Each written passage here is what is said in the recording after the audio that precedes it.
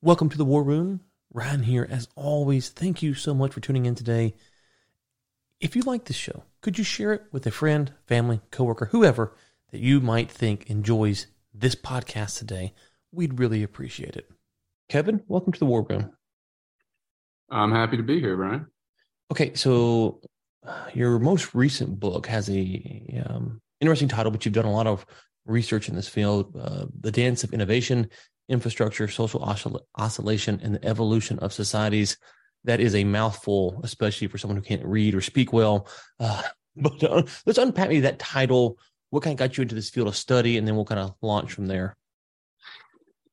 Yeah, okay. So let's start with what got me into this. I realized as an undergraduate, but I didn't quite have the chutzpah to challenge my professors directly at that point, because I just assumed that they knew more than I did, and that there was no reason to study history before about 1492.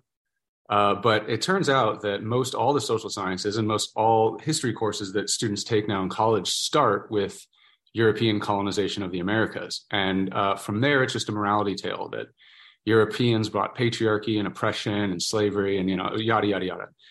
And, being a curious guy, I had read a lot of history that I wasn't being assigned. And I knew that there was plenty of bloodshed and conquest and cruelty and oppression, et cetera, prior to 1492. In fact, I knew that human cities were around for at least 10,000 years. So I thought to myself, this is odd. Why am I not learning anything about anything that happened before 1492? So I go to graduate school hoping for a broader picture, and I only find, maybe one professor who will even talk to me about this. Nobody else really wants to get into it. I still don't really know why. But I decided now that I'm tenured and have some time that I would really dive into this research and figure out, why do cultures change over deep history? And there's just a flourishing set of scholars that are doing this research. Not most, interestingly. Most have this very modern focus. And it's really just an excuse to criticize capitalism and blame capitalism for all these things. And capitalism has many flaws, but it's just a lot of human history before capitalism. So I got into this cultural evolution space. And I was really intrigued. So I knew I had to write a book about this when I read Steve Pinker's fantastic handbook chapter called The False Allure of Group Selection.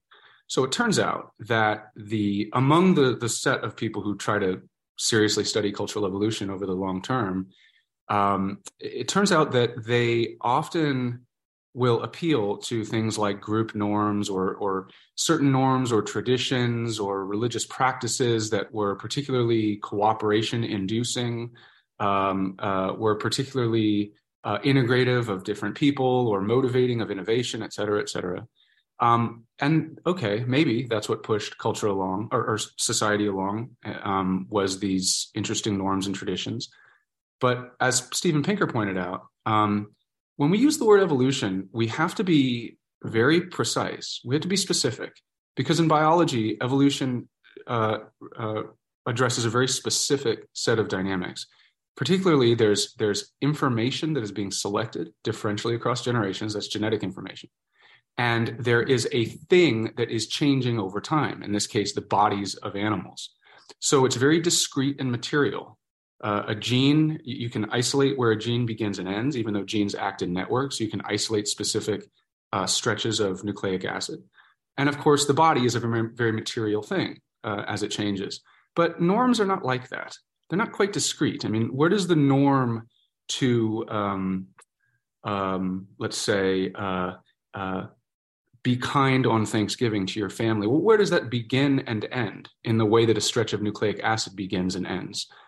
What is material exactly about a religious tradition? These things are rather subjective. They're somewhat ephemeral. They're not clearly definable. They're not very discrete.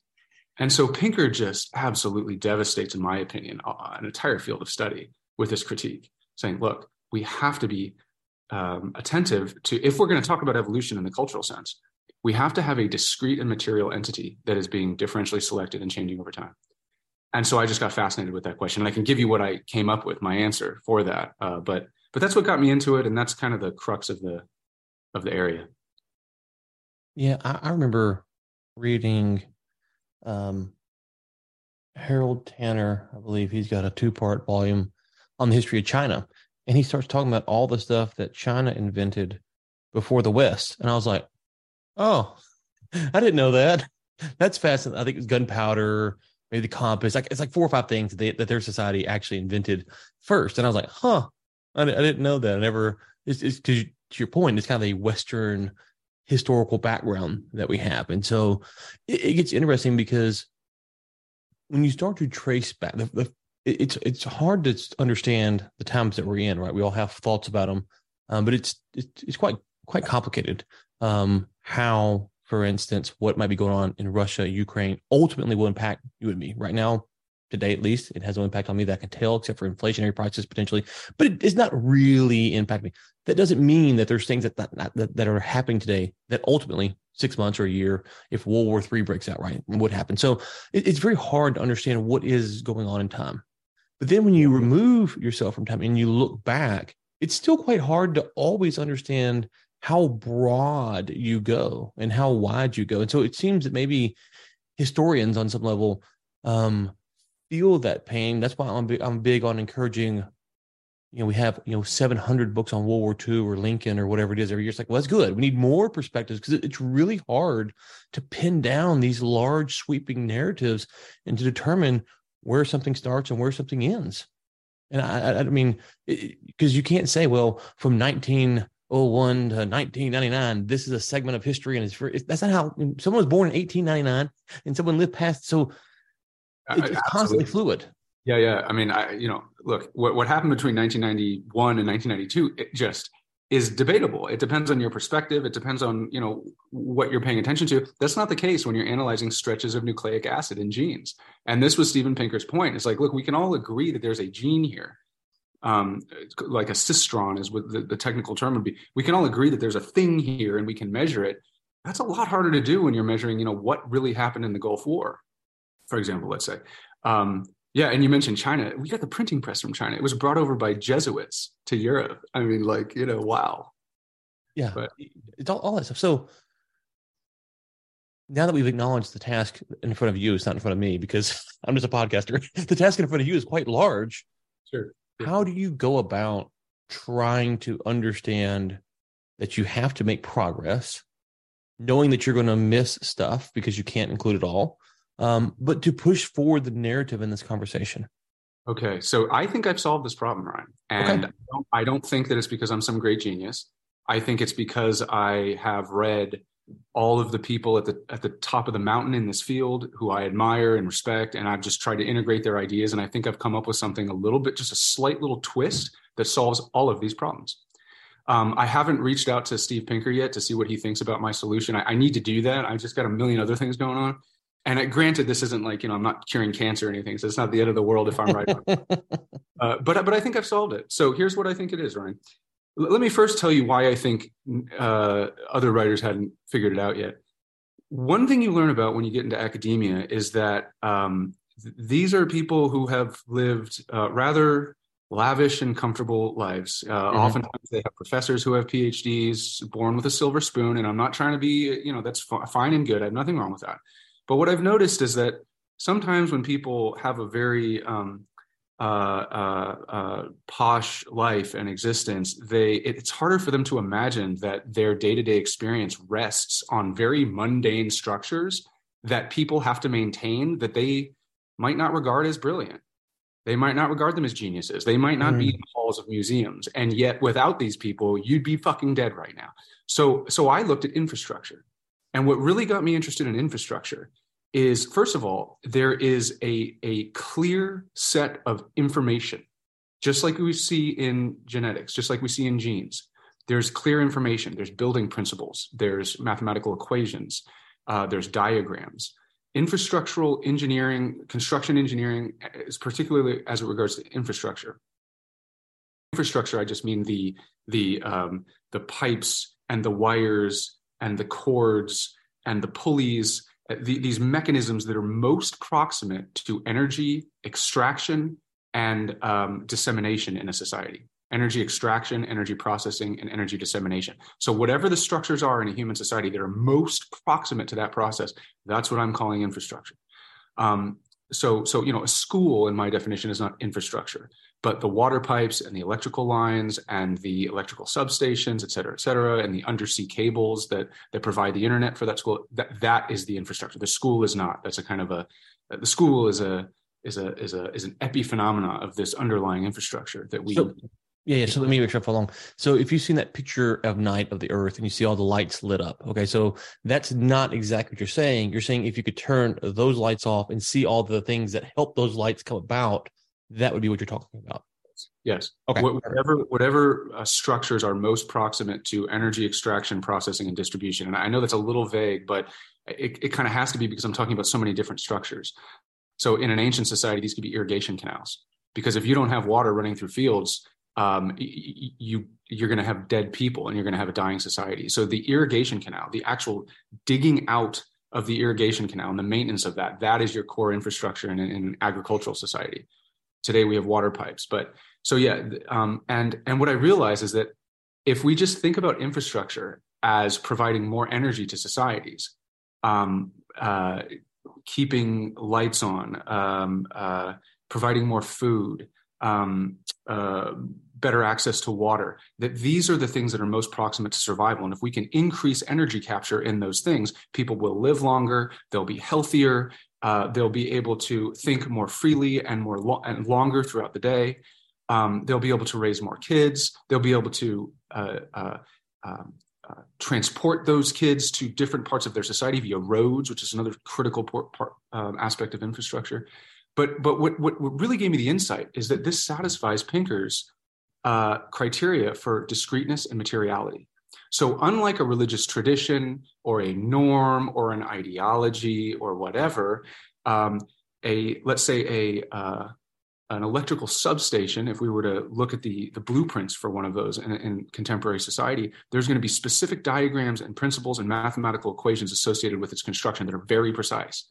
And if those are not selected, if the best ways of constructing an electrical substation are not passed on generation to generation, and I don't mean the ideology around electricity or global warming, I'm talking about specifically the engineering principles.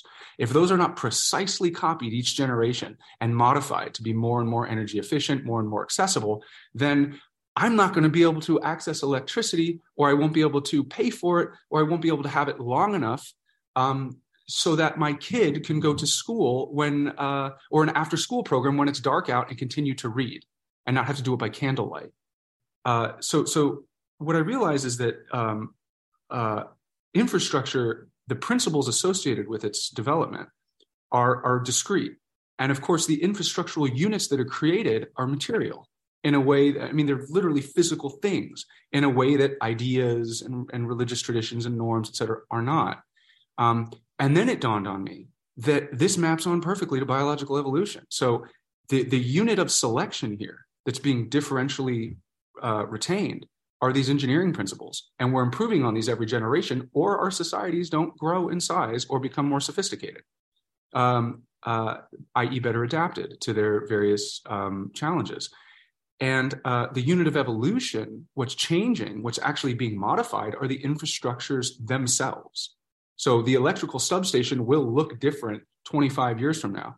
Irrigation canals, in many ways, how we transport water looks different now than it did 25, 30, 40, 50, 100, 2,000 years ago. So those are the things that are being actually modified. But what's being differentially reproduced are the engineering principles associated with their construction. So you have the information side, the engineering principles, the corollary being genetic information. And then you have the actual infrastructures that are being modified, the corollary being bodies, organisms. Okay. So I've said, talking with friends before, that talk about society and that perhaps as we sit here in 2023, society could decay and fall apart. But there is kind of as you move forward, a base level that you can't go back down beyond, because some of this stuff that you're talking about seems to be into the culture. So it would be almost impossible for us to go back to an agrarian society because we just know too much. Unless you were to have a catastrophic mass casualty event where you couldn't actually have enough workers and enough smart people and technicians and all the stuff you need. So you have this progression of these engineering models, however you want to phrase it, infrastructure models that are very precise, very accurate. But you also got to have a continuation of the population, though, to make sure that you have enough people to do the job. Is that right? So you got to have the engineering part. I'm with you, but you also have to have a population that can do these tasks. Yeah. The information has to be stored so that it can persist across generations and be improved. So the original place where these principles were stored were, of course, in the human brain. Now we store them on hard drives. In the intermediate, they were stored in, written on various parchments and so on. Right. So we've been storing them in increasingly efficient ways, in increasingly accessible ways, so that they can be modified every generation. And you have to have people do the job.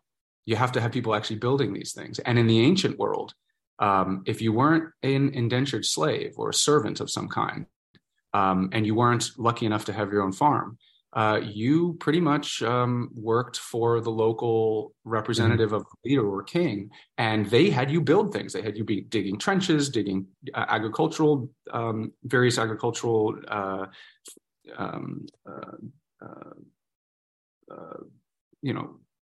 means of transporting energy, moving big, huge stones across the landscape, et cetera.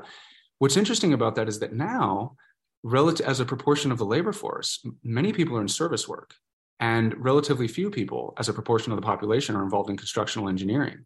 So this insight that what's actually pushing us along aren't the intellectuals and the politicians and no. What's pushing us along are the engineers and the builders. And it's just that as a proportion of the labor force, they've become smaller. We have many more occupations now than we did in, let's say, ancient Egypt or ancient Rome. And so it's becoming more and more invisible to us that all of this wonderful edifice of society is predicated on these engineering principles and these people who are building this stuff. Yeah, it's funny because today I was dropping off some stuff at the local scrap metal yard in town. And I called a buddy up. I said, "Hey, how do these things, like, he's got some land he's looking to develop." I was like, "Have you ever looked at one of these? I don't know how it works. I know I'd go take my stuff and they give me money. I don't know what they do with it. I don't know where they take it. I don't know anything about this, but you have land. Have you ever considered this?" And he goes, "No, I haven't." And it's just kind of funny because here's a business in town. I have no idea other than you take scrap metal, they unload it, they do something with it. Somehow they're making money. They're paying me for it. It's a very weird thing. And it's not exactly one-to-one what you're talking about, but it is in that same mentality, which is there's so much. And you think about the economy and how just diverse it is today. It is quite hard for any of us to really get a grasp of how this thing works because there's all these little parts that just kind of make it tick along. And to your point, 7,000, 6,000, 5,000, whatever you say, 400 years ago, it wasn't that way. It was a lot more simple. But with that being said, the tasks that we have, are they more skilled, less skilled, or is the skill level the same? Because we're doing things that appear to be more skilled, but working in the energy industry, I've seen, pipelines be constructed, stuff like that. And you will have a guy who will weld the pipe. Now, I can't weld on pipe, but it's it's a small task relative to the whole pipeline being built. So we've kind of compartmentalized things, it seems. Yeah.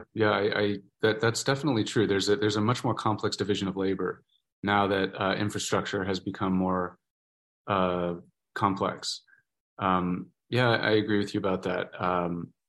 But what's interesting is it's the pipe that's evolving. Even roads. This blew me away. Like, roads have been evolving in such complicated ways. We add so many things to modern roads now. So it's these things are evolving. What are evolving? We're not evolving. I mean, evolutionary biology, human beings are evolving as a species. But in cultural evolution, it's these infrastructures that are evolving, I think. They're changing over time, and we're now they're domesticating us. Because if we don't have adequate education around engineering, around STEM fields, if we don't precisely reproduce engineering principles and build on them, then our societies will not become more complex and our economies will not grow. And that's that. It doesn't matter how good our ideologies are, how moral we are, or whatever the hell else we care about. If that stuff doesn't become more efficient and better disseminated to more people, our society will not become more complex. So what separates then um, countries who have become more complex, more integrated, more newer technologies versus countries who haven't? Yeah, it seems to be. I mean, that's a really good question, and I think when the way I look at this, and I'm still trying to figure this out. There are answers. Like Jared Diamond has this argument about, how the West was able to develop certain, let's say, immunological protections. So they domesticated animals earlier, and so they had their immune systems were more robust to the sort of pathogens that Native Americans were susceptible to. So he's got this idea about how the West was able to expand. For me, I'm not 100% sure what's going on there. But the way I tend to look at it is that these systems tend to expand outward very broadly. So I don't think societies evolve in isolation. I don't think American infrastructure is evolving and Chinese infrastructure is evolving. I think just like in evolutionary biology, it's the population of species that's evolving. It's that, you, Ryan, are not evolving right now. Me, Kevin, are not evolving. It's human species as a population. There's a differential reproduction of genes. So I think the corollary here is I think human societies are evolving. So I think, what's happening is that the infrastructure in India, let's say, and the infrastructure in America may be different, but there's a constant interplay between these two societies. And there's a constant sharing of engineering principles. And I don't think there's an engineer in India who takes their job seriously that isn't interested in the engineering dynamics that are happening in the United States. So it becomes hard to really segment off the evolution of infrastructure happening in society A, but that's not happening in society B. They're constantly co-occurring. Now, but it's still an interesting question. Why do we get infrastructural variation between societies? And, I'm just not sure about that yet. I'm trying to figure that out. I don't know. I'm not sure. So, I want to ask you some reasons why you don't think these might not be it, but I want to touch on something you said there, which is right now there's a big push against the idea of globalization, and to me, we can unpack the corruption involved with globalization if we want, but it is ludicrous on face value to say, well, we're against some sort of international trade, or we're for it. We use that term globalization very loosely. But to your point, why would we not, if Russia had some cancer-saving medicine, why would we not want to go talk to them and buy it? Like, what? Only a fool would say, well, globalization. And so I know there's definitely problems with the system, but to your point, that is a critical thing that we have to realize, that if another society has something better than we have, we shouldn't invoke war to go take it from them, but we should try to trade with them. We should try to work with them to get it, because their society has passed us in this area, and there's something that we can either learn from them, we can buy it from them. And so kind of, it feels like there's a weird vibe around globalization and it's going away, which I think is hogwash. But to your point, especially now, me and you are actually located pretty close to each other compared to most people I podcast with. Yeah. But I podcast with people all over the world. I couldn't have done that. So our society benefits from me talking to someone way on the other side of the world or way on the other side of the country. And we've kind of become flippant about that. And that's, to me, that's kind of a very sad thing. And there's a episode, I think around 50, we had someone come on talk about the war in Cameroon and what's going on there and the atrocities. It's like, man, in the 1950s, probably never would have known about this. But now we can raise awareness. We can talk about it. We have discussion. Maybe we can get something done. Maybe not. But we can at least push the ball down the road. And so I think it kind of gets left, taken for granted, maybe that we're in a very, very special time in human history, and we should take advantage of that. Yeah, and part of the reason why it's hard to see is because humans are so focused on their own subjectivities. They're so focused on their own ideas and their own beliefs, but that's not relevant to anything, really. I mean, if you focus on what's relevant to survival, very proximate things to survival, they spread very rapidly all around the world, and they're actually very similar all around the world. So Geoffrey West makes this case in a book called Scale, which I highly recommend.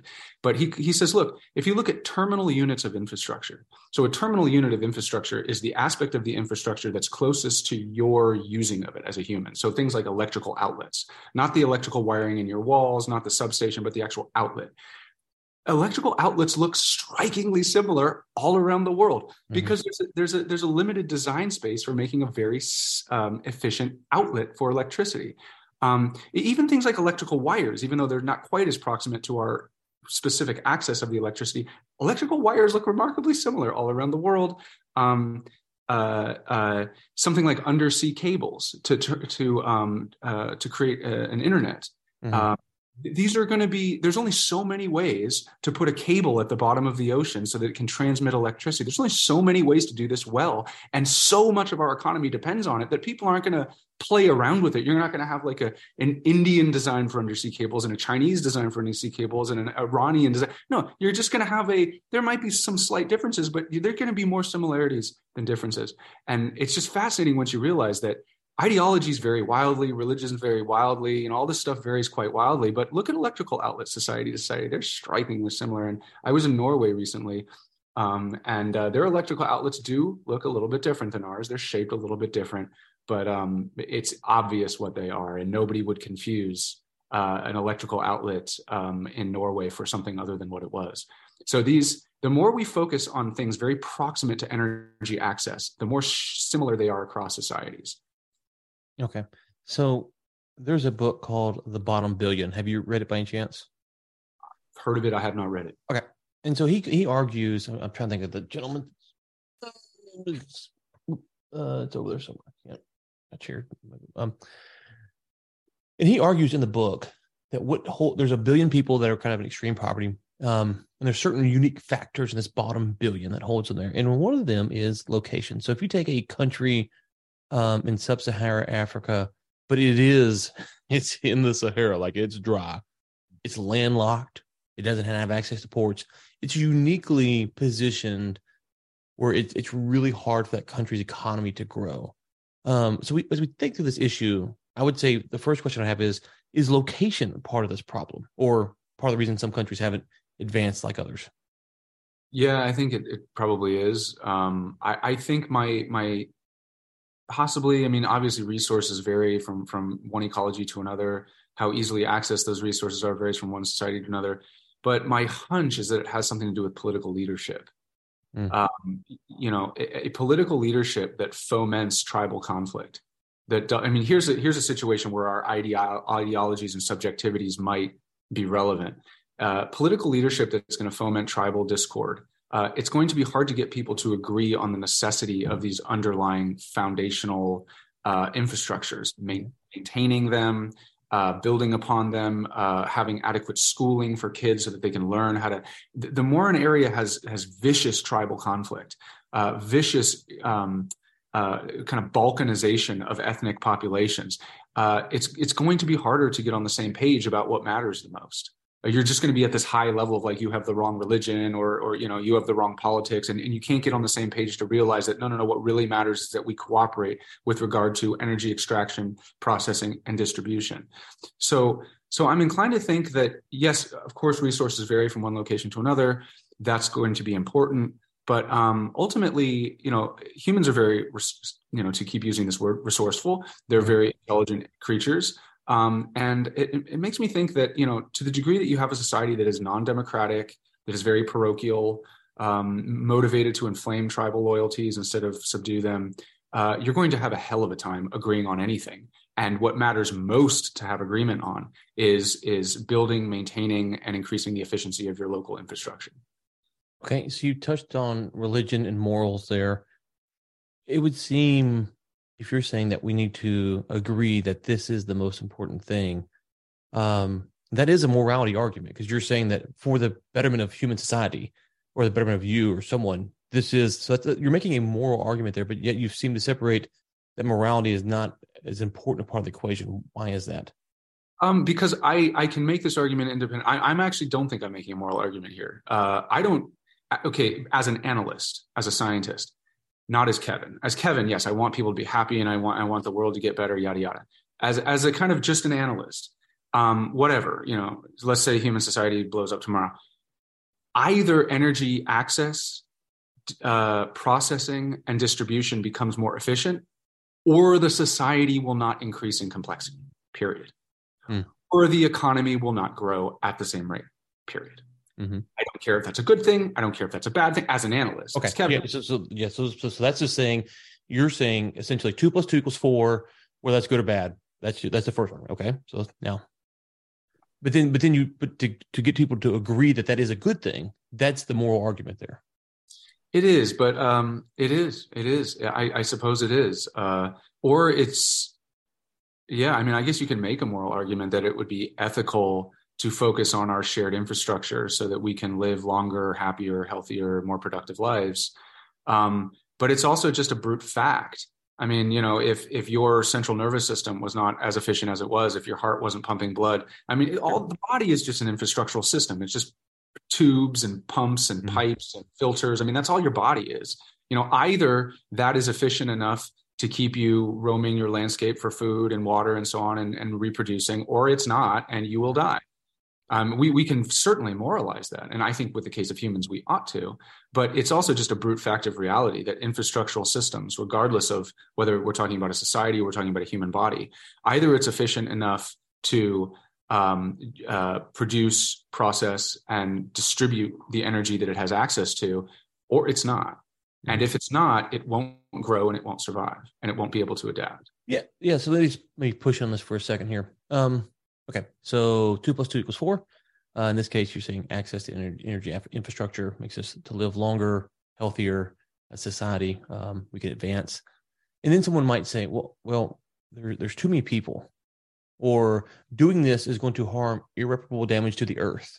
Or, why would you mentioned capitalism. Why would we help the capitalists more? Why? So there are things that you can see that some people might say that, no. I hear what you're saying. That's true, but also, or that there's only a certain type of energy. So we'll pick on solar for a second. Solar is the only way to accomplish this. And so by using solar, you're going to cut out some things, but that's actually, so you get into these questions of ethics and morals that seem to be tied to this issue.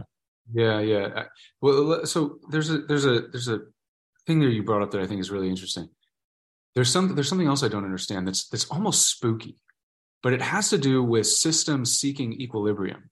So and this just has to do with like entropy and just a collection of entities that's emergent, trying to maintain a balance. And this, you can see this just in any part of the natural world.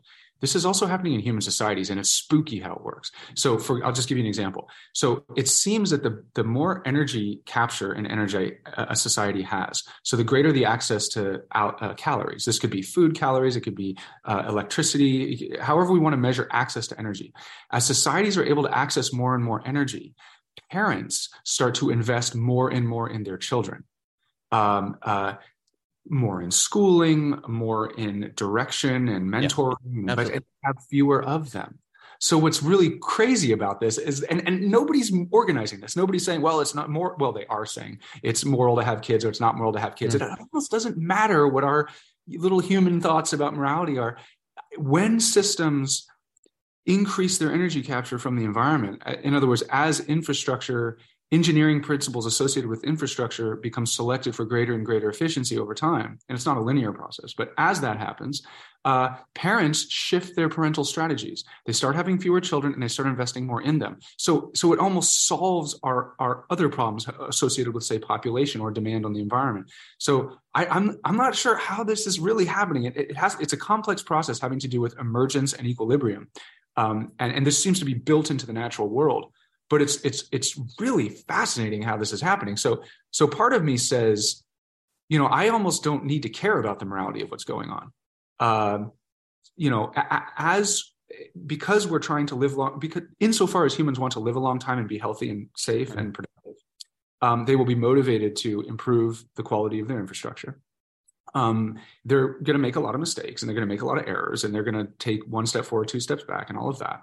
But as they do that, something like civil rights, something like a curb on high populations, these were inevitable. Something like the Declaration of Human Rights was inevitable. Something like getting rid of slavery. And I know slavery exists all around the world. This is another thing students don't learn in college, that slavery is just what America did. Now, slavery is all around the world. I'm aware of that. But to the degree that our infrastructure becomes more efficient, relying completely on human labor, human slave labor, is going to be less and less efficient compared to the machines that we're able to build. So there's a weird trajectory here that we humans in our puny little brains go, morality is improving. But no, that's not. Yeah, sure, that's what it looks like to us. But what's really happening is the system is becoming more and more efficient and seeking greater and greater, let's say, better and better integrated kinds of system equilibriums. And we call these things moral. But it's happening independent of what we say or what we do. And it's being driven by this underlying desire to increase our energy efficiency. And it's just having what we call moral consequences. Now, to deal with your solar panel thing, I'm sure there are many, many, many ways to increase our energy efficiency that we just haven't even thought of. And so humans being limited, we hit on one, solar panels. And then because that's the one we hit on, for example, we moralize the hell out of it and we create our little tribes and we start screaming at each other, but I think that's more of a human weakness than really what's underlying here, which is that energy efficiency is increasing, whether it's solar panels or not. We are becoming more energy efficient, and that's going to have what we call moral consequences. And it's spooky how it works. Well, so we'll touch on the energy thing for just a tidbit there. A few things. One, I was in China in 2019, November 2019. And so I was there and I was meeting with someone, a bunch of people, but one guy in particular who had been in Scotland, I think, and he came back. And he mentioned seeing the sun in Beijing. You could see it now. When he left 5 years before, you never saw it. You've seen pictures, but actually see it. The reason you can see it is because China's GDP has gone up.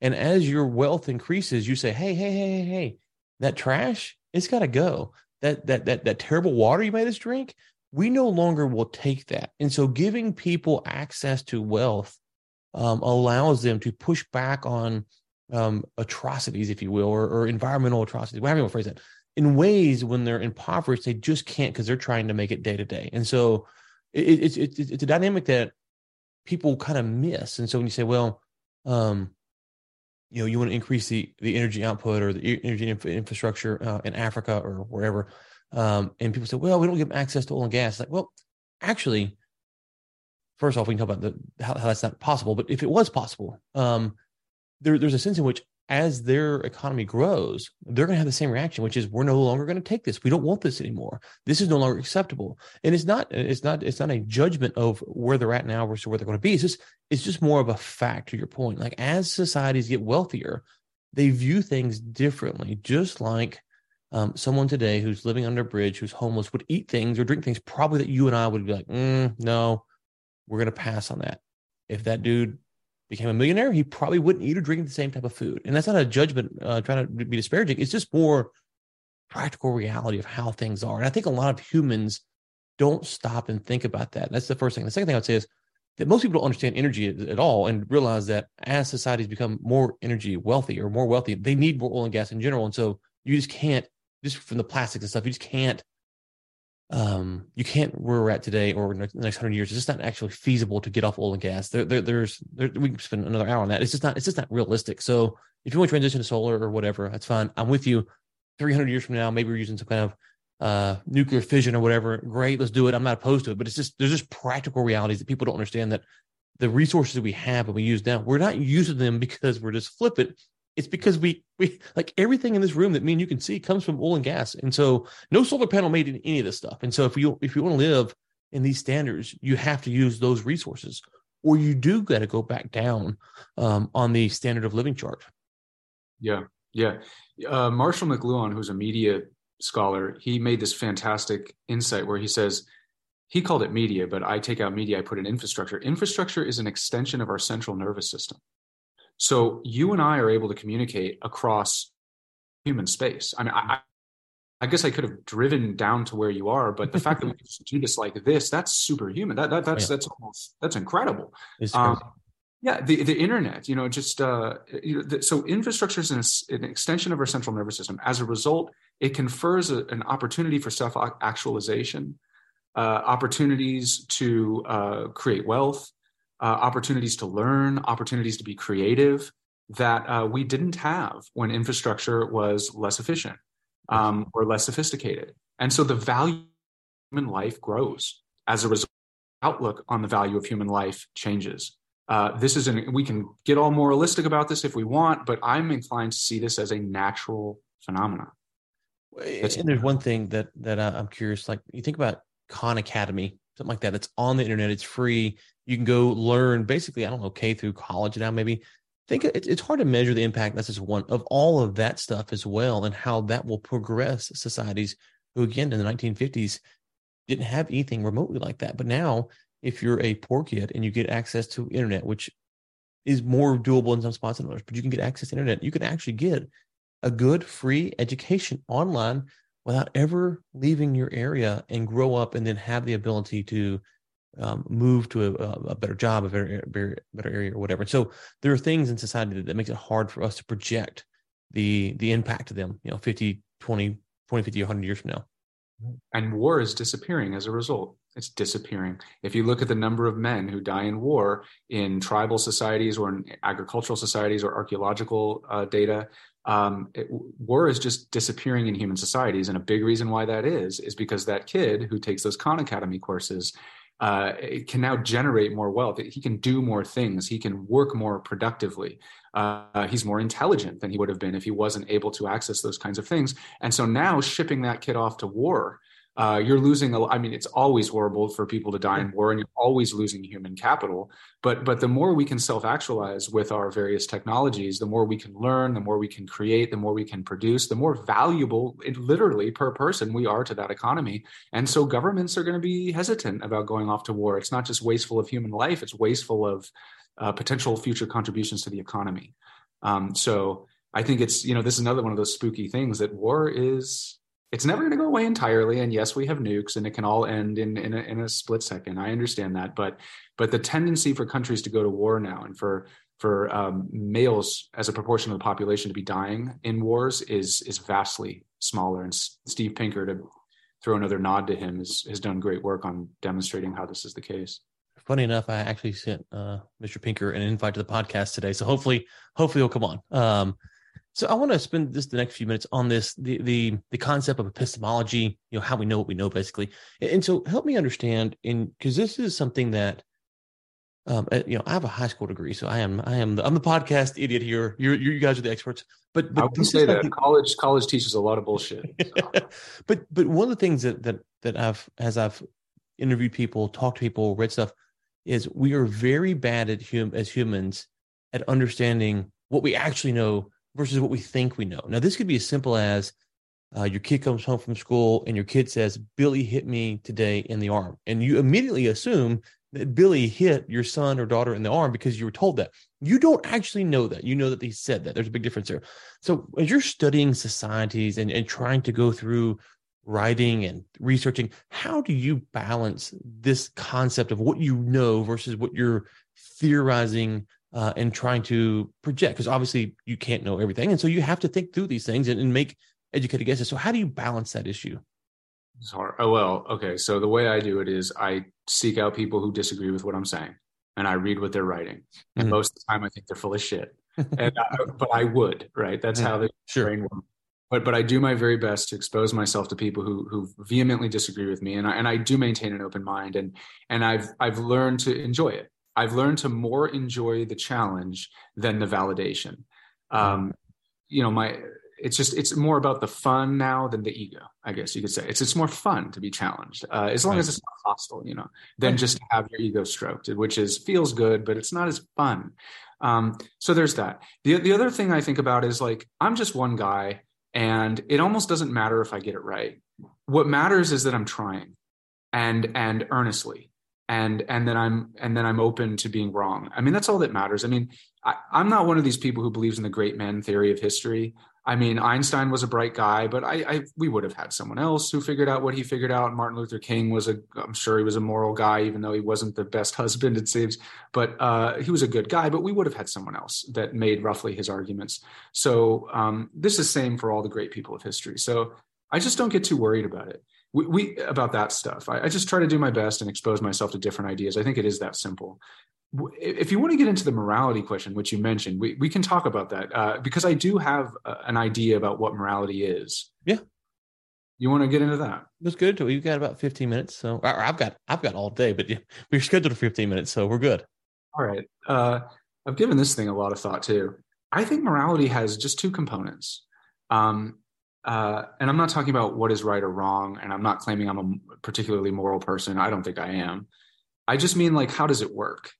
And I think morality works according to two broad mechanisms. There's Okay. something called perceptual overlap, which is the degree to which, and none of this is unique to me. I'm just kind of trying to codify it and put it in one place. Um, One is perceptual overlap, which is the degree to which I can see myself in you and you can see yourself in me. Mm-hmm. So if I were to learn, Ryan, that, if let's say I have a kid and you have a kid and they both love math and they love playing soccer, the more I'm able to learn about you, the more similar you are to me, the more empathic regard I'm going to have for you. And this derives from a very ancient evolutionary desire to keep ourselves alive and to focus on ourselves. So the more you are like me, the less effort my brain puts into distinguishing between us. And so what's going to hurt you is probably going to hurt me. Mm-hmm. Political policy that's not good for you is probably not going to be good for me. Right.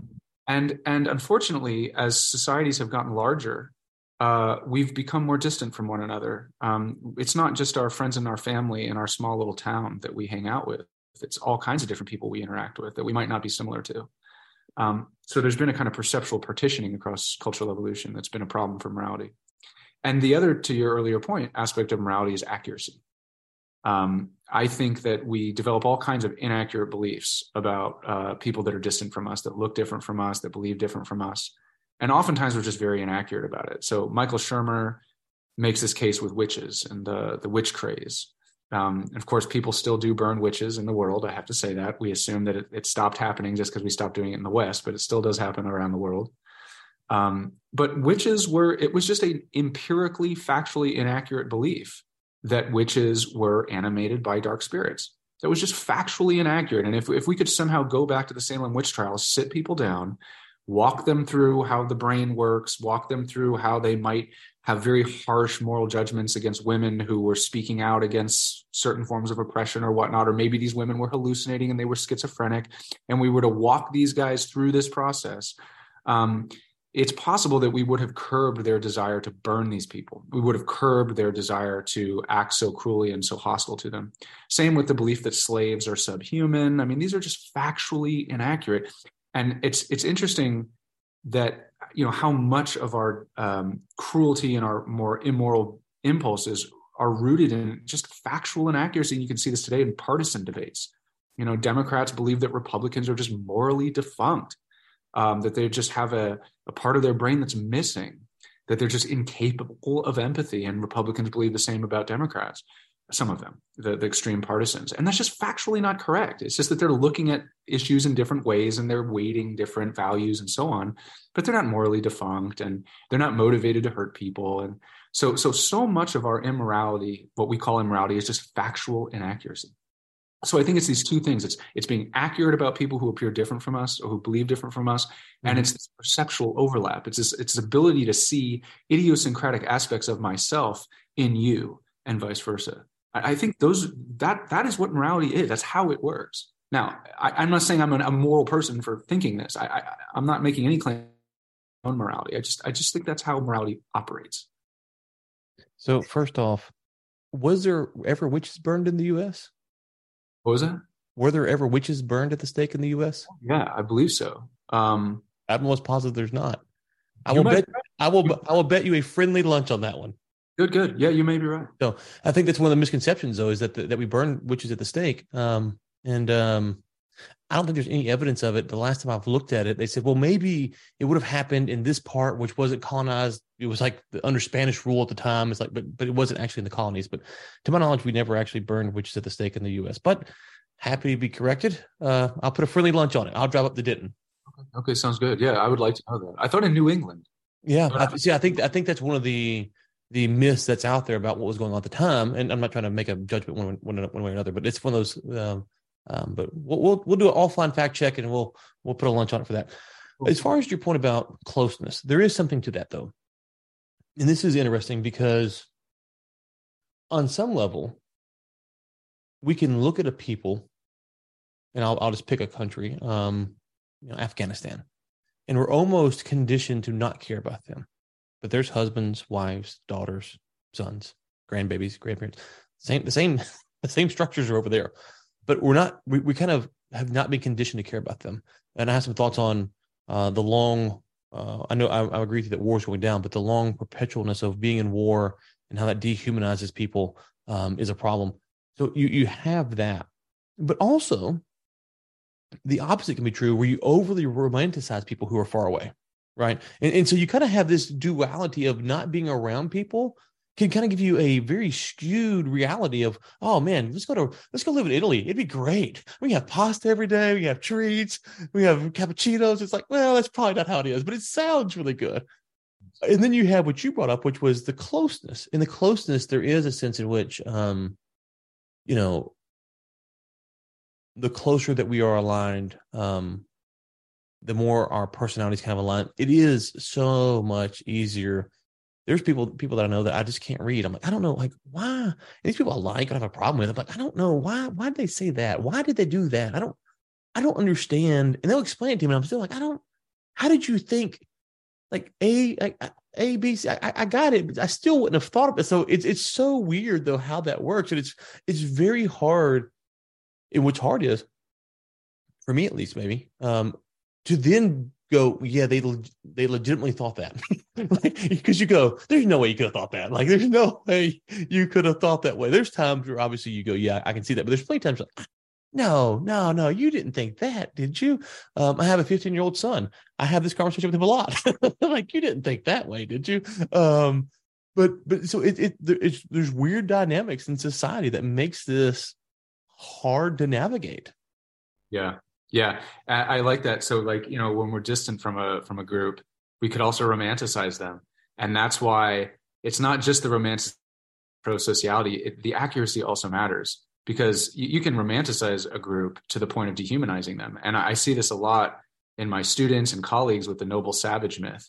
So that a lot of them believe that, indigenous people, Native American people, they lived in peace and harmony and there was no war. And really what they're trying to do is they're trying to elevate this group and put it on a pedestal. Yeah. And that's fine. And, I guess, but really what they're doing is they're dehumanizing them. It looks good, but I think it's immoral because, people, again, this is just my personal opinion, is that it's not really moral to put people on pedestals, and because it's based on inaccuracy. Indigenous people were humans just like we are, and they were prone to all of the biases and all of the cruelties and so on that non-Indigenous people are prone to.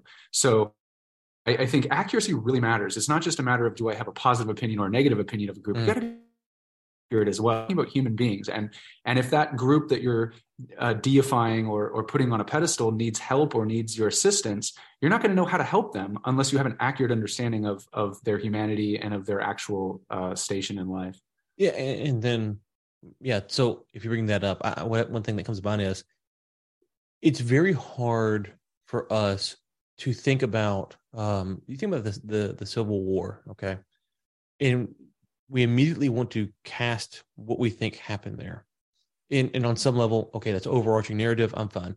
That's not the same as saying that we actually understand what someone who never wrote a book, was never quoted in a newspaper, had nothing to do with maybe slavery or, that was conscripted to the army. Like, we don't know what that person thought. And that's kind of a scary spot, because now I go, I'm not saying anything. I'm saying that when you want to unpeel this, it's not, we can do. That's why I was talking earlier about the more history books we have, because we need more and more of the picture, because it's not as simple as, there are times where, one side is clearly right and one side is clearly wrong, but it doesn't mean that the wrong side didn't do anything wrong. And so, we kind of want to make this yes or no, like you're right or wrong. And that's just not the way it works. It's kind of muddy. It's kind of murky. And it also takes a lot of work to unpack that. And then if you say, well, Bob on 123 Main Street, he wasn't pro-slavery. Well, how could he have ever fought for the Confederacy? Or this Indian in this case, or Native American, this person, they were a savage. Oh, well, how are you defending it? It's like, well, I'm just making a statement of trying to make a statement of fact about this one thing, not the overarching narrative. So we struggle to separate narrative from overarching narrative to individual narrative. Brian, last night when I was working out, I was listening to your podcast. So I'm like, what's this guy about? Oh boy. No, no, no. And you kept bringing up this either or fallacy. Oh yeah, yeah, Right about this, that this might be with confirmation bias, this might be the most pernicious, annoying tendency of people. And it's so obvious why it exists. It simplifies the world. It's a dichotomous, way of things. But it's a disaster for being accurate about other people and for being nuanced about how the world works. I completely agree with you. Okay. All right. We will link to, obviously, your book in the show notes. Is there anywhere else you want to send people to or push them to? Social media, website? Well, we have, I can send you the Skeptic Research Center Twitter. So me and a colleague of mine, partner in life, really are building the Skeptic Research Center, where we're trying to discern people's levels of accuracy about various contentious issues in culture. How many Americans support outlawing abortion entirely? Mm-hmm. People going, oh, there's all these people out there that want to completely outlaw abortion with no exceptions. And it turns out that number is actually 8%. Mm-hmm. And it's shocking to people to hear that. Most people are willing to allow abortion in the case of medical emergency or incest, or, these very positions in our culture are actually rare, and we hyper focus on them. Part of the reason is this either or thing. Either you're on my side or you're a fucking nutcase extremist. Mm-hmm. So, we're trying to build this research center. I'm going to be starting to get more on social media to start to promote it as we go. So I can send you that Twitter handle. It'd be cool to. Yeah, send me that, and we will check that out. And then love to get you back on in the future, and we will resolve whether or not we burn witches at the stake or not. Sounds good. We will settle that on this podcast. Sounds good, Ryan. It's been a pleasure. I'm happy to do that. Thanks for listening today. Really, really appreciate it. If you could, drop a 5-star review wherever you may be. We keep getting on great guests, and that's because you keep supporting that show. If you want to know more, go to warroommedia.com.